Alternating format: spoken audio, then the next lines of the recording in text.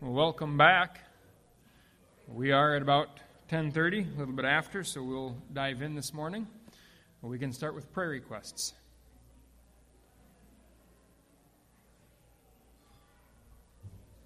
All right. Then I will open us in prayer, and we'll be back in Deuteronomy 4 this morning. Our Father in heaven, we thank you for the opportunity to gather. We thank you that you have drawn us here around your word, your revelation that you have enshrined for us in the Scriptures. You say your word will never pass. It is eternal like you are eternal. And so we come here knowing that we do not find fashionable truths, but eternal truths. We pray that your Spirit would open our eyes to this morning, that we would be encouraged and comforted and corrected and rebuked, each in those areas where we need it. We pray that you would grow our understanding, that our faith may deepen, and we pray it in Jesus' name. Amen. So we are in the middle of Deuteronomy chapter 4. We got through the first 14 verses. Very briefly, we need to review where we've been because we're picking it up kind of in the middle of a section here. In chapter 4, verses 1 to 5, Moses exhorts Israel to listen to the Lord's instructions because the Lord has drawn near to Israel. The presence of the Lord is always a tricky thing and needs to be handled with care. Now, we might say the Lord is present everywhere, and indeed he is, but he is present to bless or to curse, as John Frame would put it, in particular instances, and that is Israel's experience.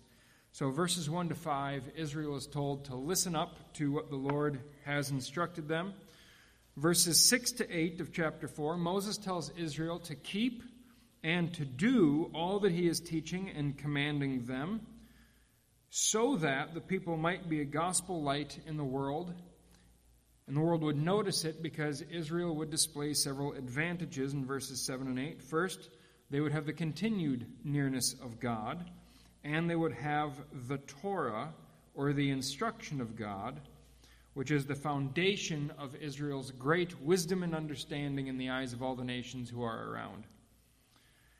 Verses 9 through 14, Moses commands Israel to keep themselves and to teach their children that they and the Lord have drawn near to each other and formed a covenant relationship. That is very important. We were explaining to our kids earlier this week, every child has a mommy and a daddy. The reason you exist is because you have a mom and dad. The reason anyone exists is because they have a mom and dad. The reason the Israelites exist is because they are the offspring of a covenant between the Lord and his people. They're to teach their children that truth going forward. This leads us now where we are for today in verses 15 through 24, which is the first stop we will make this morning. Based on this covenant that they have made, Moses now warns Israel against idolatry. So let's start actually in verse 12, because Moses picks up the theme from chapter 4, verse 12, and he expands on that in verses 15 and 16. So verse 12 of chapter 4, "Then the Lord spoke to you from the midst of the fire. You heard a voice of words, but you did not see a likeness, only a voice." Then in chapter 4, verse 15, "Therefore watch yourselves very carefully, since you saw no form on the day that the Lord spoke to you at Horeb out of the midst of the fire. Beware lest you act corruptly by making a carved image for yourselves in the form of any figure, the likeness of male or female." And he goes on. We'll come to the rest of that very soon. So it begins in verse 15 with the command, "Watch yourselves very carefully." This is very much like the command he gave in verse 9. "Only take care and keep your souls diligently." So in verses 6 to 8, Moses tells Israel, keep guard watch, pay attention to, protect the statutes and the judgments or the rules that he's giving. Then in verse 9 and in verse 15, he makes a switch from watching and guarding the statutes and the rules to watching and guarding themselves. And so there are two nuances here of their guarding and watching. The similarities to what came earlier in verse 9, though, is that they are to remember what they saw, or more appropriately, what they didn't. You didn't see any form. And now here he elaborates on the implications that has for worship. Because you didn't see any form, you shall not make any form. You cannot represent the Lord visually without distorting what you know. And so guard yourselves, because your tendency is going to be to create physical images of the Lord who specifically revealed himself apart from physical images. And so because, as Calvin says, the heart is a perpetual idol factory, watch yourselves so you do not make idols and images. We have a tendency to let our own imaginative hearts have more authority in our thinking than the revealed Word of God. The Lord says, don't do that. Contain your imagination. Pay attention to the things you have seen and the things you have heard. Which is why, if we were to jump back up to verse 2 of chapter 4, Moses gives Israel this command: "You shall not add to the word that I command you, nor take from it, that you may keep the commandments of the Lord your God that I command you." Don't add to what you have heard. And we might even say to what you haven't seen. Watch yourselves, lest you make an image. Now, what are those images? The last half of verse 16, the form of any figure, the likeness of male or female, the likeness of any animal that is on the earth, the likeness of any winged bird that flies in the air, the likeness of anything that creeps on the ground, the likeness of any fish that is in the water under the earth. Let's stop for a moment. What is the reason for an idol anyway? Maybe it would be helpful to lay that groundwork real quickly. What is the reason for an idol or for their use? In ancient Near Eastern thinking, an idol represented what it was an image of. For a modern example, think of a voodoo doll. A voodoo doll is a doll made to look like someone, has shared characteristics, and those dolls represent and function as the representative for the very thing they are made to look like. Now, it's very careful to make a slight distinction between the idol and the God that is supposed to be represented by the idol. There is a distinction there. That is one of the reasons why oxen were often used to represent gods. Oxen represent strength. And so, if you want to emphasize the strength of your God, you make an idol that often looks like a bull, or even a figurine that stands on the back of a bull. And he's got a tremendous power that this God harnesses, therefore we represent him as one who harnesses power. Pregnant women often represented fertility, right? So there are figurines of impregnated women, and you can make a long, long list going forward. Now, if the image of a god could be cast, and it doesn't have to work perfectly, it doesn't have to be a perfect representation, it just has to be close, that idol would function then as the representation of that God who has now come near and grows in sympathy with and listens to the person who has that idol. So as the one who represents it, that idol becomes significant. A worshiper needed a god, basically, needed an idol in order to have the nearness of a god.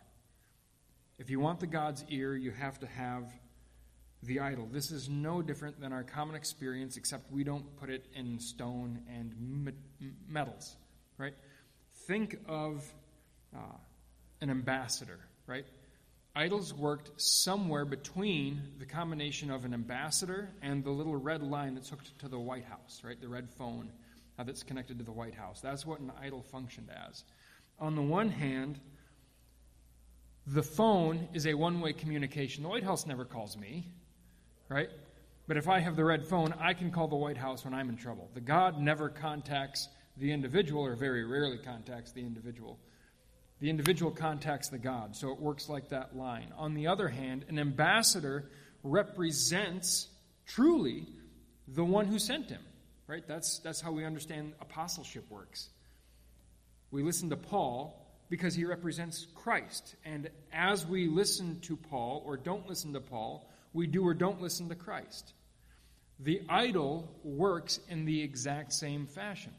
The idol is the means by which that God is represented to the worshiper. And so if you want the God to hear you, who do you talk to? His ambassador. So idols are designed to function like that. Now the reason, again, for prohibiting any image of the Lord is because any time he is physically represented, he is misrepresented. It can also happen audibly, but not quite the same way. Anytime we emphasize one of God's attributes, or even a couple of God's attributes, and do not give equal emphasis to all the other attributes, we misrepresent him. Which is why visual images of the Lord never work. Visual images cannot represent all of God. In the same way, words and ears can do it.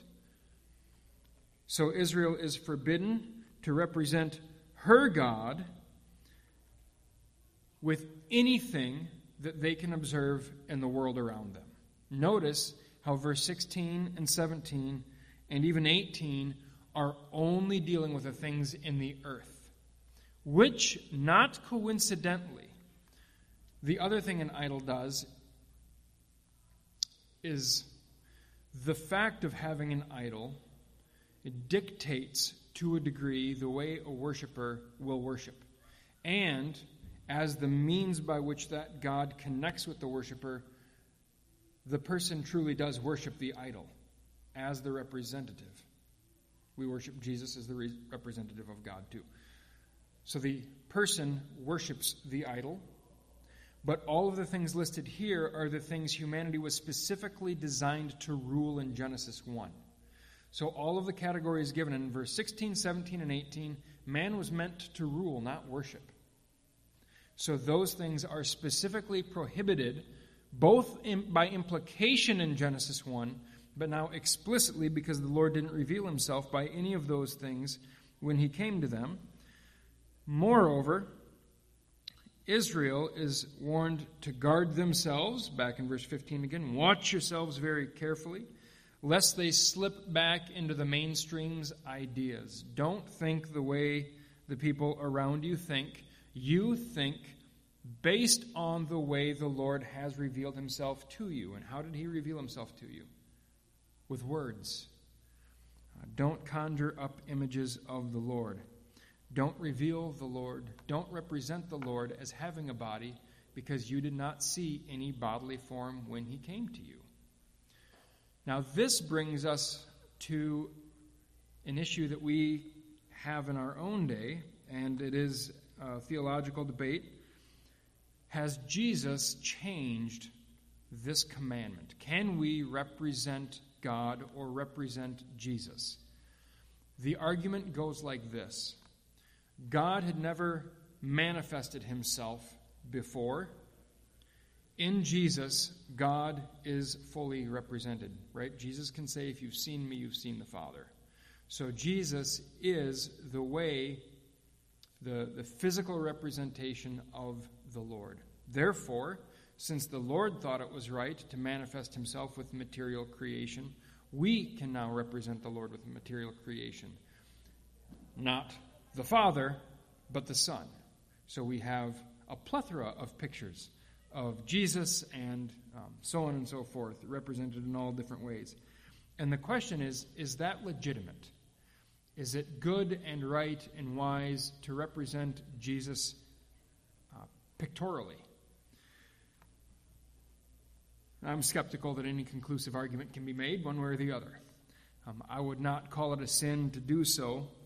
However, when I hear people eager to represent Christ pictorially, I have a skeptical reaction and a cautious one as well. First, pictures are static. They are open to subjective interpretation, and they are always misleading. A picture is never an accurate representation of anything. So that is problematic because though God's relationship to us is consistent, it's not static. And it's not open to interpretation. The only one who interprets the Lord and his relationship to us and what he is in the world, the only one who can represent that is his own words. He's only given us words. Words are how the Lord has represented himself.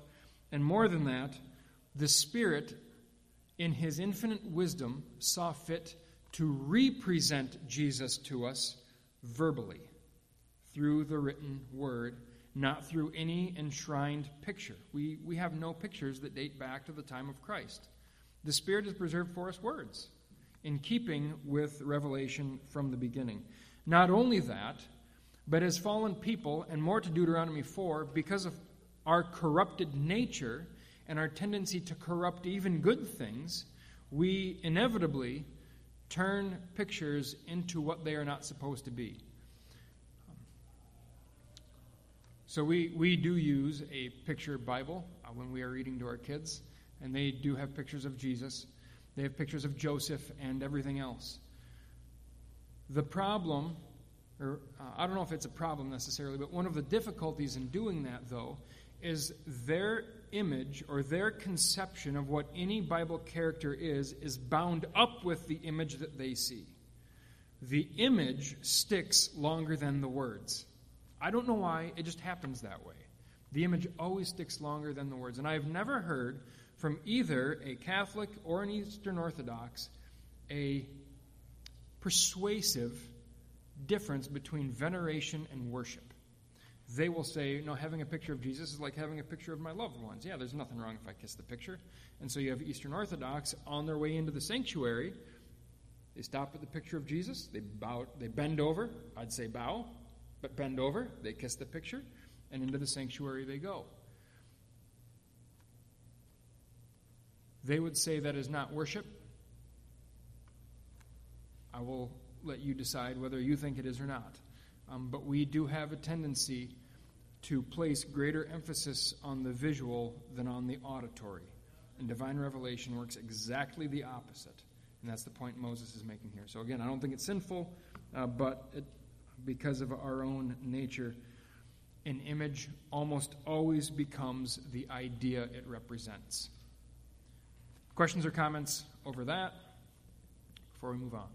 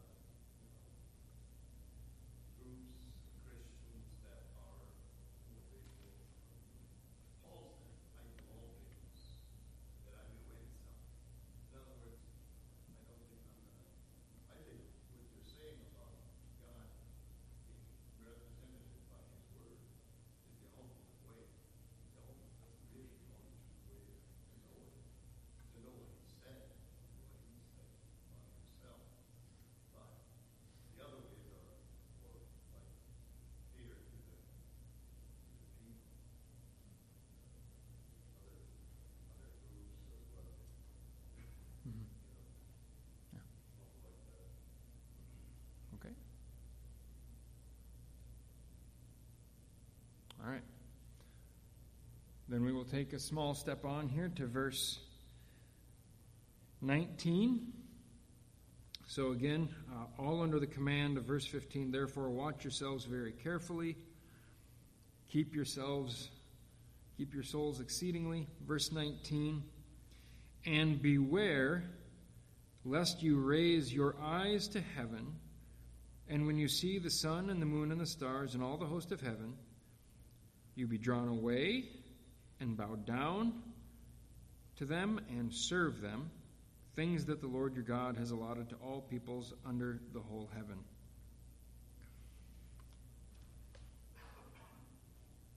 Here he is not dealing with images that are made, but these images, or these objects, rather, were commonly believed to represent powerful and enduring deities, right? What is longer lasting than the sun and the moon? Rivers change their course. The sun and the moon and stars are pretty constant.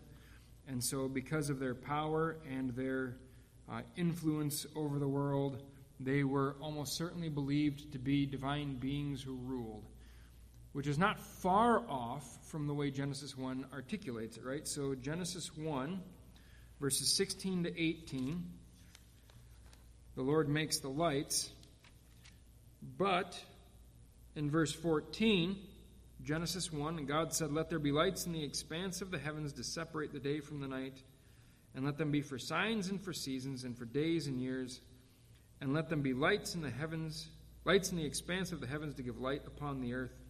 And it was so.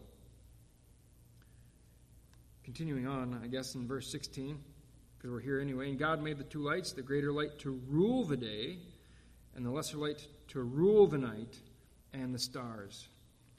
Here there is a distinction. No longer are these things given to humanity to rule.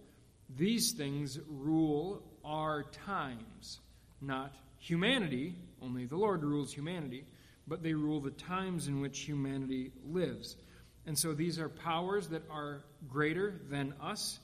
And Moses warns against lifting up the eyes, seeing, being compelled or being lured or drawn away, and then bowing down and eventually serving these objects. The world is filled with powers beyond ourselves. Let us not be overly taken with them.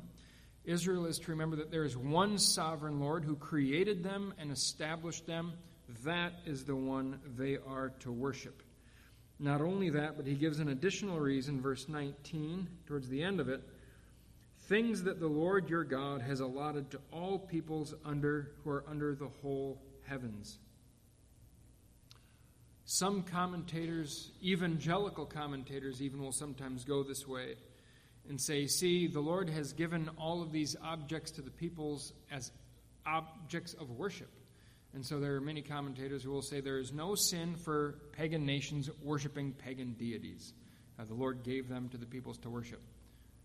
I don't think you need to go there. I think Genesis 1 gives the explanation, which is these things are given to all of humanity to mark times and seasons. Not just Israel, though Israel's calendar revolves around them. These things are given to everyone under the heavens for their own advantage. These things are meant to be a blessing to all peoples. And so the point here seems to be that even though what lies above the realm of human living gives advantages to all people, Israel is not to seek any special advantage from these objects of creation, but instead is supposed to seek the special advantage from the one who created them. So verse 20 moves on, "But the Lord has taken you and brought you out of the iron furnace, out of Egypt, to be a people for his own inheritance as you are this day." So the sun and the moon and stars didn't take special notice of Israel. They didn't pull Israel out of Egypt. They have not given Israel any commands, any covenant. They haven't done anything for Israel other than what they do for all the people. So it would be nonsensical then for Israel to look from the sun and the moon and the stars anything that is not given to all peoples under the heavens. Interestingly, the Lord is telling the people of Israel, look for more than that. Look for more than what all the peoples have. Look to me, the one who, in verse 7, is near to you whenever you call upon him. That's the one you ought to look for and look for advantage from. Now, in Israel's day, it seemed very practically wise to worship idols of things that are seen all around the earth, and it seemed practically wise to worship the sun and the moon and the stars And those who did often seemed to have great advantage. Psalm 73 is a great example of that, right? The evil are always at ease. They prosper. Things are good for people who do evil things. Not all of them, but some of them. Maybe we should do as they do. Well, for us, it seems very practical to work for food or money or clothing, but those things have not purchased our eternal redemption. We don't serve those things. We serve the God who provides those things to those who seek his kingdom first. And so all sorts of New Testament phrases and verses and ideas could fall into that idea. I don't think we need to go into it for time today. Thoughts or questions through verse 20?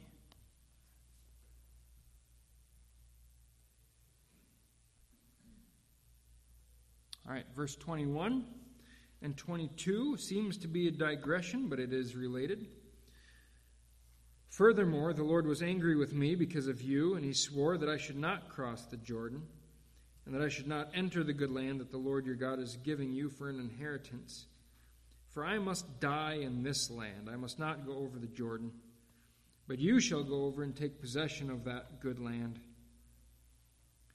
So Moses seems to be complaining about and to the people again for their fault and his inability to enter into the promised land. And that seems completely out of the blue. But I don't think it really is. I think it's related. First, one commentator pointed out it's kind of a screwy idea, but it fits fairly well, actually. Moses could be staving off anyone from venerating him. Don't look to me either. Even I am mortal. I die in this land. I don't receive the inheritance. Don't elevate me too high. But more likely, I think, Moses is simply showing that when the Lord's people fail to trust the Lord's power and his presence, which are the two things that he's trying to warn them from seeking, don't seek God's presence through idols. Don't look to lesser powers to give you what the greatest power offers you. When the Lord's people distrust God's power and presence, things go very bad, even for God's appointed man. Even Moses doesn't make it when the people distrust God. Earlier, he has used other people's death to show the Lord's severity for covenant infidelity. Now Moses is using his own death to show the people the Lord's severity for covenant infidelity. Don't worship false images, because that has happened. Even I am dying and not able to enter into the land of promise. Instead, Moses reminds the people of how they ought to worship. Verse 23, take care lest you forget the covenant of the Lord your God, which he made with you, and make a carved image, the form of anything that the Lord your God has forbidden you. The Lord your God is a consuming fire, a jealous God. In every way, Israel owes all its worship to the Lord, and for them to give worship to anyone or anything else is the ultimate form of treason, and one that the Lord will not stand for. Nothing else purchased Israel. The Lord alone purchased Israel. For them to worship someone or something else is to provoke the Lord's jealousy, and even the otherwise faithful get caught in the wake of that sin and the Lord's consumption, which is Moses' own experience. Questions or comments through verse 22?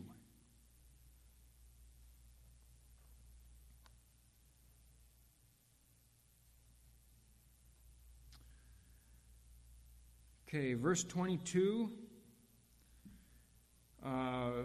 verses 15 to 24. I'm sorry, verse 24. I won't stop at 22. 15 to 24 covers one big theme. It is Moses' warning to Israel against idolatry. Verses 25 to 28, Moses moves on to the eventuality and the disastrous results of Israel's idolatry, which is to say, Israel is going to apostatize. And when it happens, disaster will follow. Moses here is predicting it. So verse 25 and 26, despite Moses' warnings, commands, and pleadings, he predicts Israel's apostasy. When you father children and children's children and have grown old in the land. Now the ESV and I believe the NIV have if, making this a contingent possibility. So if this thing were to happen, the NASB and the KJV have it, I think, more correct. They simply have it as an eventuality. When you father your children, you will act corruptly, and act corruptly, perhaps. There is no if in the Hebrew text. This isn't a possibility. The NASB and the KJV read better here. When you father children and children's children and have grown old in the land, and you act corruptly by making a carved image in the form of anything, and by doing what is evil in the sight of the Lord your God, so as to provoke him to anger, I call heaven and earth to witness against you today that you will soon utterly perish from the land that you are going over the Jordan to possess. You will not live long in it, but will be utterly destroyed. On what grounds does Moses predict this? First, on the grounds of Israel's history. As soon as the covenant was ratified, Israel went astray and made the golden calf. In Exodus, I believe 32. Recently, Israel was led astray into Baal worship, Baal of Peor, at almost the exact location where Moses is speaking now. And the Lord went through with a plague and killed a number of people. So at the beginning and at the end of Israel's 40 years of wandering, there has been idol worship. Moses predicts this based on Israel's past. I suspect he also bases it on Israel's present practices. If we were to go over to Joshua 24, the very end of the book of Joshua, Joshua 24, verse 14. This is a powerful passage in Joshua. It's worth reading the whole thing. We're not going to do it. We'll only look at verse 14. But Joshua says to the people, as he's renewing the covenant for the third time in Israel's history, by the way, now therefore fear the Lord and serve him in sincerity and faithfulness. Put away the gods that your fathers served beyond the river and in Egypt, and serve the Lord. When Joshua says, put them away, I draw from that an implication that even after the conquest, Israel still had in her midst foreign gods. Which means, and since the reference includes all of the gods from the past, the gods your fathers worshipped, and the gods that were worshipped in Egypt, that they've carried them with them, lo, these, at this point, between 40 and 80 years. So, no doubt in Moses' own day, there was idols in Israel's midst. And Moses can see that, and he is pleading with Israel, don't do that. Put those things away. And that's the call Joshua picks up as well in Joshua 24 on his own deathbed speech. There will be witnesses to testify against Israel, and it is fascinating that in verse 26, Moses says, I call heaven and earth to witness against you today. That is, all of those things that you've been worshiping, they themselves will testify against you, that you have been worshiping them when the Lord comes to judge what you have done. And then in verse 26, the rest of verse 26, he lays out the punishment for idolatry. You will soon utterly perish from the land that you are going over the Jordan to possess. You will not live long in it, but will be utterly destroyed. So the punishment is they will be moved from the land through death. Now, it was already mentioned in verse 3 of chapter 4. Your eyes have seen what the Lord did at Baal Peor. For the Lord your God destroyed from among you the men who followed Baal of Peor. That is the same word in verse 26 as is in verse 3, as is in chapter 2, verse 21, used again of pagan nations. The Zamzummim were a great people and many and as tall as the Anakim, but the Lord destroyed them from before the Ammonites. So basically, idolatry reduces the people of God to the same level as any other nation. And once Israel debases herself to that point, the Lord does for them, or against them, the same thing he does against other nations that have reached the peak of their immorality, which is he just utterly destroys them and removes them off so that a nation more righteous, though pagan, may take their place. This is also the undoing of the covenant promises. So it is a decrease of population because of death. It is also a removal from the land. So Israel loses not only the population the Lord had promised them, Israel also loses the land the Lord had promised. So back to Genesis 17. And here we're going to read a little bit out of Genesis 17. We'll read about 8 verses. So Genesis 17, verses 1 to 8, this is the Lord's covenant with Abraham, one that was a little bit different from the one in Genesis 15, though they are all tightly related. Genesis 17, starting in verse 1. When Abram was 99 years old, the Lord appeared to Abram and said to him, I am God Almighty, walk before me and be blameless, that I may make my covenant between me and you, and may multiply you greatly. Then Abram fell on his face, and God said to him, Behold, my covenant is with you, and you shall be a father of a multitude of nations. No longer shall your name be called Abram, but your name shall be called Abraham, for I have made you the father of a multitude of nations. Now here's the section that we're really interested in.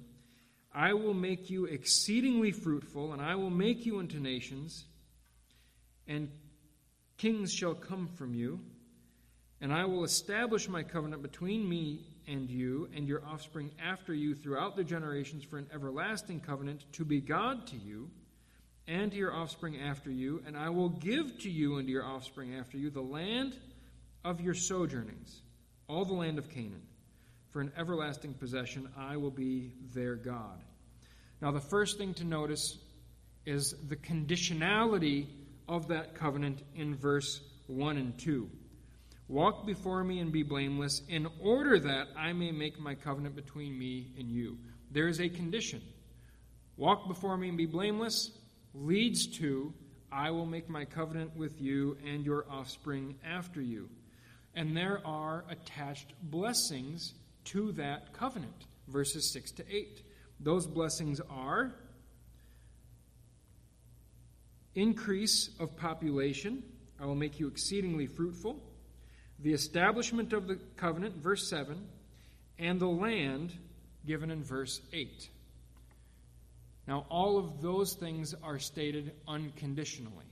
So we have unconditionality sitting within conditionality, which is to say the Lord is going to do these things, and as we'll come to in Deuteronomy 4, the Lord is going to do these things, but one's experience of those blessings is contingent on whether or not they follow the commandments. So there is a conditionality, and there are blessings attached with the condition. As we go back to Deuteronomy 4, we'll make a stop by Leviticus 26 and look at 3 passages there. Leviticus 26 is the blessings for obedience and punishments for disobedience. And, of course, we're not coming to it any time near this year. But at the end of Deuteronomy, when we come to the extended blessings for obedience and curses for disobedience, Moses is drawing from Leviticus 26. Leviticus lays the foundation for Deuteronomy in that sense. So Leviticus 26, verse 3, if you walk in my statutes and observe my commandments and do them, then verse 6, I will give peace in the land, and you shall lie down, and none shall make you afraid, and I will remove harmful beasts from the land, and the sword will not go through your land. So there I take that to be the blessing of security within the land. Jumping down to verse 9, I will turn to you and make you fruitful and multiply you, and will confirm my covenant with you. There we have the confirmation of the covenant as well as an increase of people. So, blessings for obedience, curses for disobedience, on the surface quite simple, but they do not work mechanistically, which is to say, blessings and curses are not given as a slot machine. I put in the right coin of obedience, the machine spits out blessing. I put in the wrong coin of disobedience, the machine spits out a curse. That's not the way it works. Yahweh is a personal God who responds to individuals with his own subjective judgment of measured blessing and of measured cursing. Consider Paul. Who was more deserving of the Lord's curse than the persecutor of the church? Paul should have received cursing. He didn't. Because God is not a slot machine. Consider your own life. Before you became a Christian, what did you deserve? And why didn't you get it? Because the Lord isn't a slot machine. Now think simply about your own experience. If you have a very, very dear friend offend you in the exact same way an acquaintance offends you, how does your reaction differ? Right? If a very, very dear friend offends you, likely your initial reaction is going to be more aggressive. Violent isn't the right word, but it is going to be more visceral than if someone you don't know all that well offends you. But there is reconciliation. Whereas if the acquaintance offends you, you're more likely to let it roll off your back, but you're going to remember it for a long time, right? So even the way we respond to the same circumstances is going to vary depending on who the person is, because we're personal beings, and we're in relationship with personal beings, and there is history there, and there are some people we have chosen to set our affections on, and there are some people we have not chosen to set our affections on. The Lord works like that. The Lord has chosen to set his affections on people, and he has chosen how he is going to respond to them. The way he is going to respond to Israel's disobedience to the covenant, I will utterly destroy you.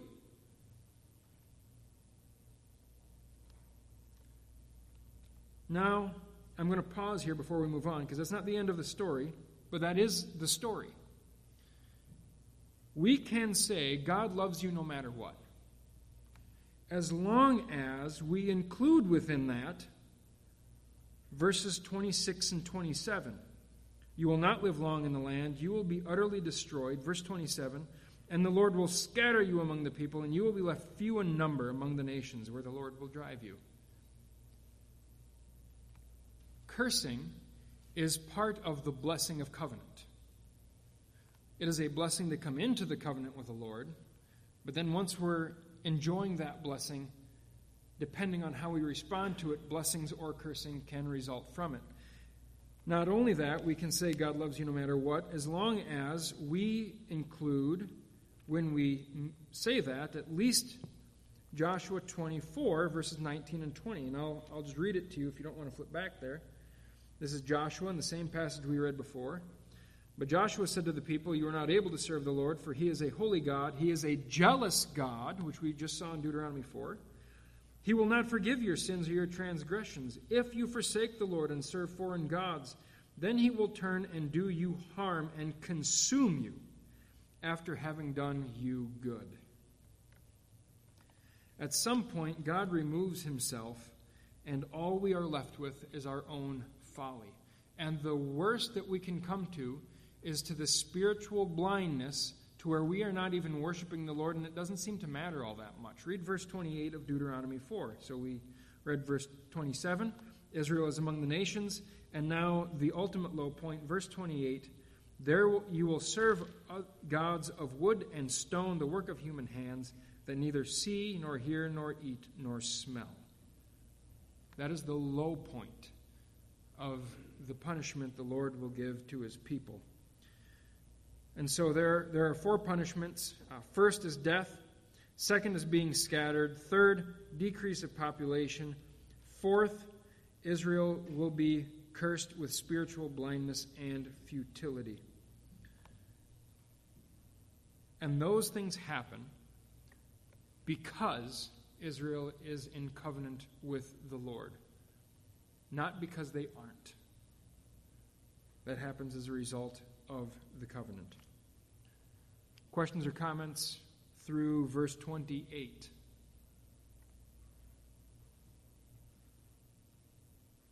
Well, I won't pause long there because we have to get to verses 29 to 31.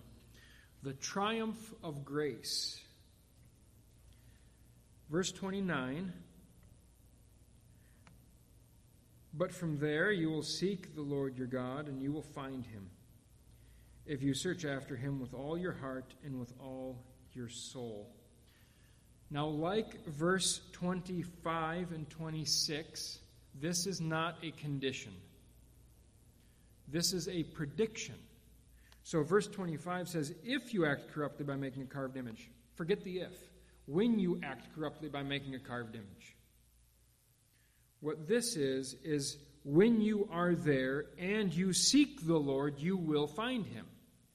It is a prediction of restoration, the exact same as it was a prediction of desecration earlier on. So, both predictions, and like the conditionality of the blessings of the covenant, this unconditional reality is going to come with a condition. Verse 29. There you will seek the Lord your God, and you will find him. And how will you find him? If, or in what condition will you find him? If you search after him with all your heart and with all your soul. When you are in tribulation and all these things come upon you in the latter days, you will return to the Lord your God and obey his voice. Now, Israel is not able to return to God because of their turning. Their turning is the condition that is met in which God is found. They are able to return to God because of verse 31. Why can you return to the Lord? For, or because, the Lord your God is a merciful God, or a compassionate God. The reason you can go back to God is not because of your turning, it's because of God's preset preference for mercy instead of judgment. What compassion looks like comes in the rest of verse 31. He will not leave you or destroy you or forget the covenant with your fathers that he swore to them. I'm going to start first with the presence. He will not leave you. God's presence remains, and the covenant stays in force. That is the reason that the Lord destroys them earlier on. The Lord is giving them the covenant curses that he told them would fall upon them if they were disobedient to the covenant. If we remain faithful, he is faithful. If we remain faithless, he remains faithful. Right? He's faithful to the covenant. And part of the covenant are the curses that are attached to it. The reason Israel experiences death, exile, and loss of land is because the Lord is being faithful to the covenant. The reason they can come back is because the Lord is faithful to his covenant. But if the Lord is near, he is also near to be called upon. That is God's grace. And that is what we say to the one who is wandering. Not that God loves you no matter what, but that he's always ready to hear you when you call on him. There is a condition that has to be fulfilled for his blessings to fall upon you, and those blessings are turn to him. And what that turning looks like, go back to verse 30. When you are in tribulation and all these things come upon you in the latter days, you will return to the Lord your God. And what that returning looks like is obeying his voice. Those two things are in parallel. Return to the Lord is in tandem, in parallel with obeying the Lord's voice. So when we are in tribulation, God's grace is that even though it is a self-inflicted tribulation because of our own folly, the Lord is still there to be called upon. And he will hear when we call on him and return to him by obeying his voice. Now, one more thing I have to point out here. Going up real quickly to, let's start in verse 31. So we dealt with he will not leave you, and we also just dealt with he will not forget his covenant with your fathers that he swore to them. Let's go to the middle thing in verse 31. He will not leave you or destroy you. Verse 31 is, he will not destroy you. If you were able to notice, at the end of verse 26, what does the Lord do to the people of Israel when he exiles them? He utterly destroys them. So does he utterly destroy or does he not destroy? Well, unhelpfully, those are actually two different words that are translated the same way. If we want to know what is going on here, let's go back. First, let's do this. There is a pattern that forms in chapter 4. Jump back up with me, if you will, to verse 16. Chapter 4, verse 16. Beware lest you act corruptly. I want you to notice that word, act corruptly. Does anyone have a different translation than act corruptly? Say again? Become. Okay, become corrupt. Great. Let's jump down to verse 25. You will have the same translation. Whatever it was you have, you'll have it again. When you father children and children's children and have grown old in the land, if you act corruptly or become corrupt. Then in verse 31, the Lord your God, he will not leave you or destroy you. The word translated destroy is the same word translated become corrupt in the previous two verses. That seems odd. What I want you to pay attention to right now is this pattern. You corrupt yourself, you become destroyed. Or you're destroyed by the Lord. Okay, that's the pattern. Corruption, corruption, destruction. Let's go to Genesis chapter 6. Genesis chapter 6, starting in verse 11. Remember, corrupt, destruction. Corrupt, destruction. Genesis 6, verse 11. Now the earth was corrupt in God's sight, and the earth was filled with violence. And God saw the earth, and behold, it was corrupt, for all flesh had corrupted their way on earth. And God said to Noah, I have determined to make an end of all flesh, for the earth is filled with violence through them. Behold, I will destroy them with the earth. The pattern of Genesis 6, 11 to 13 is the exact same pattern that Moses gives in Deuteronomy 4. Corruption, destruction. The reason I point out all three of those are the same words. It's the same. So we're dealing with the same word 6 times. Corrupt, destruct. Corrupt, destruct. Same word all times. If you wanted to know a word that would work in all of those settings, think of ruin. When you ruin yourself, the Lord will ruin you. The reason I point that out is because right here in Deuteronomy 4, Moses is beginning to give us a glimpse of what the divine righteous judgments and statutes are that he has already addressed earlier on in the chapter. So one of the things Israel is known by is their righteous statutes and their righteous judgments because the Lord gives them. What the Lord gives is the standard of divine justice, eye for eye, tooth for tooth. They ruined themselves, so in return the Lord ruins them. What is happening in verse 31 is that pattern is switched. So we had verse 16, 25, and verse...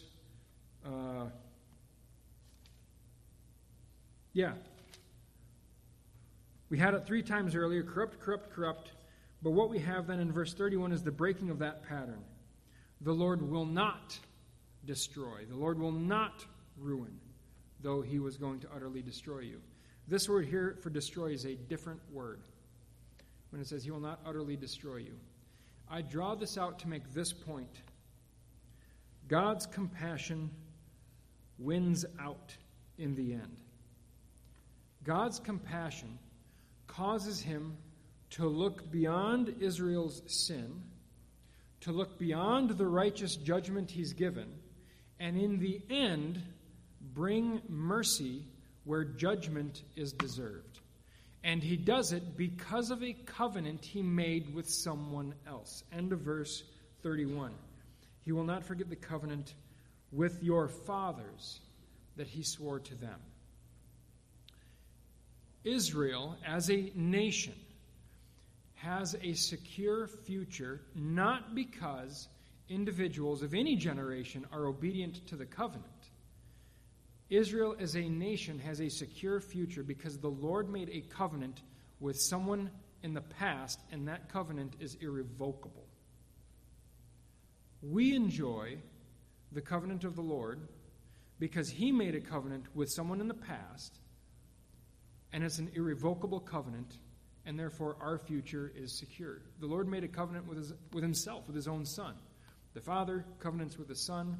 I am going to set you as king over the earth. You will have a people, and the Lord is going to raise up people. But our participation, our experience in that covenant is conditional. Do we return to the Lord and obey his voice? So the pattern that Moses sets out here in Deuteronomy 4 is the template for the gospel that Jesus will live into and fulfill, and that Paul elaborates on through the rest of the gospel, through the rest of the epistles. And so, once again, we come back to the fact, Daniel Block called this the gospel of Moses. This is the gospel. The Lord will not destroy you in the end because he made a covenant with someone else. He will restore you. You will turn back to him. But your experience in that is conditioned on your turning. And so there we have the gospel laid out as well. Thoughts or questions before we call it a wrap for today?